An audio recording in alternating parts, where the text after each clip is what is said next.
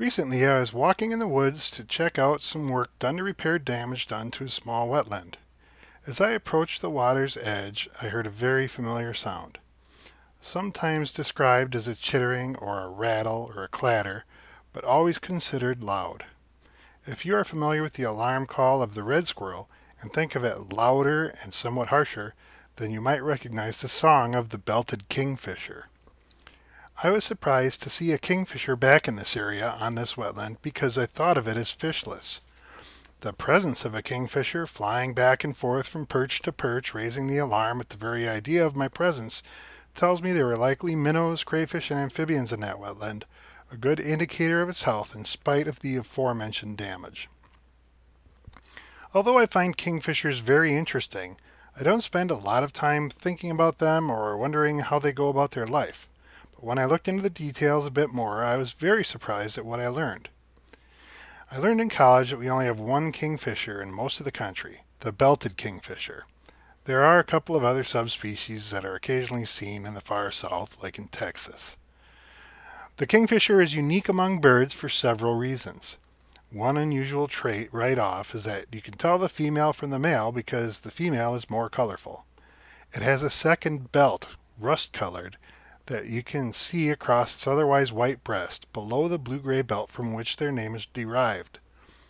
Normal sexual dimorphism in birds means the males tend to be more colorful to help them attract a mate, and the females tend to be less colorful as they sit on the nest and need the camouflage. Have you ever seen a kingfisher sitting on the nest? That's a bit of a trick question, because they don't really build nests. Kingfishers excavate a burrow in which they lay and hatch their eggs. They look for a soft shoreline above the spring flood zone where there are minimal tree roots. The male probes the soil with its stout chisel-shaped bill, looking for the ideal material for burrowing. Then he works to attract the female, who helps him dig in and upward, tunneling until they make a nest cavity. There is no additional nesting material brought in. The male feeds the female during courtship, and she probably coughs up lots of fish scales, bones, and crayfish exoskeletons, which become whatever nest lining the eggs and young will get. Kingfishers are, as their name implies, experts at fishing.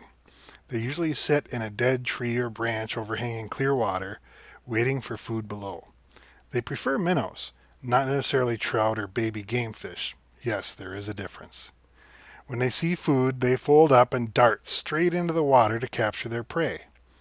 When they come up with it, they land on the branch again, whack their victim's head against it a couple of times, and swallow it head first. If they can't find the perfect perch, kingfishers can also hover nearly motionless in the air before striking at their prey underwater. Kingfishers are migratory, not exclusively but often. It is common for fish-eating birds to stay in their preferred location until the water freezes. If they're located in an area where water stays open all winter, say on a river in Kansas, the males may decide to hang out and defend their territory, ready to attract a new female mate the first thing in the spring. However, it is common for birds from our location and further north into Canada to migrate south as far as Colombia. Imagine that bird clattering away as you drift by in your fishing boat and may have spent the winter in coffee plantations of South America. The belted kingfisher is in a slow but steady decline according to breeding bird data from the last half century. This is no real surprise given that they rely heavily on a diet of fish and aquatic organisms that seem easily affected by pollutants, nutrient runoff, and heavy metals.